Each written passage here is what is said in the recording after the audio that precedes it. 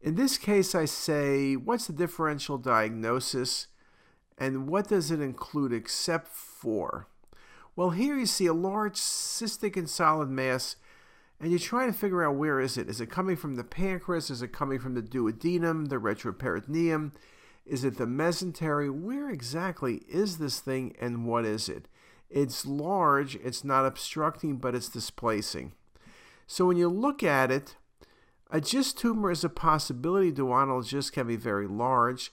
Lymphoma, I don't really like it, but lymphomas can be solid masses, but usually it's multiple masses, multiple nodes.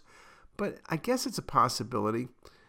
This, in fact, was a desmoid tumor. That would be a good possibility. A lymphangioma would be another thought, but a desmoid tumor is a good solid mass.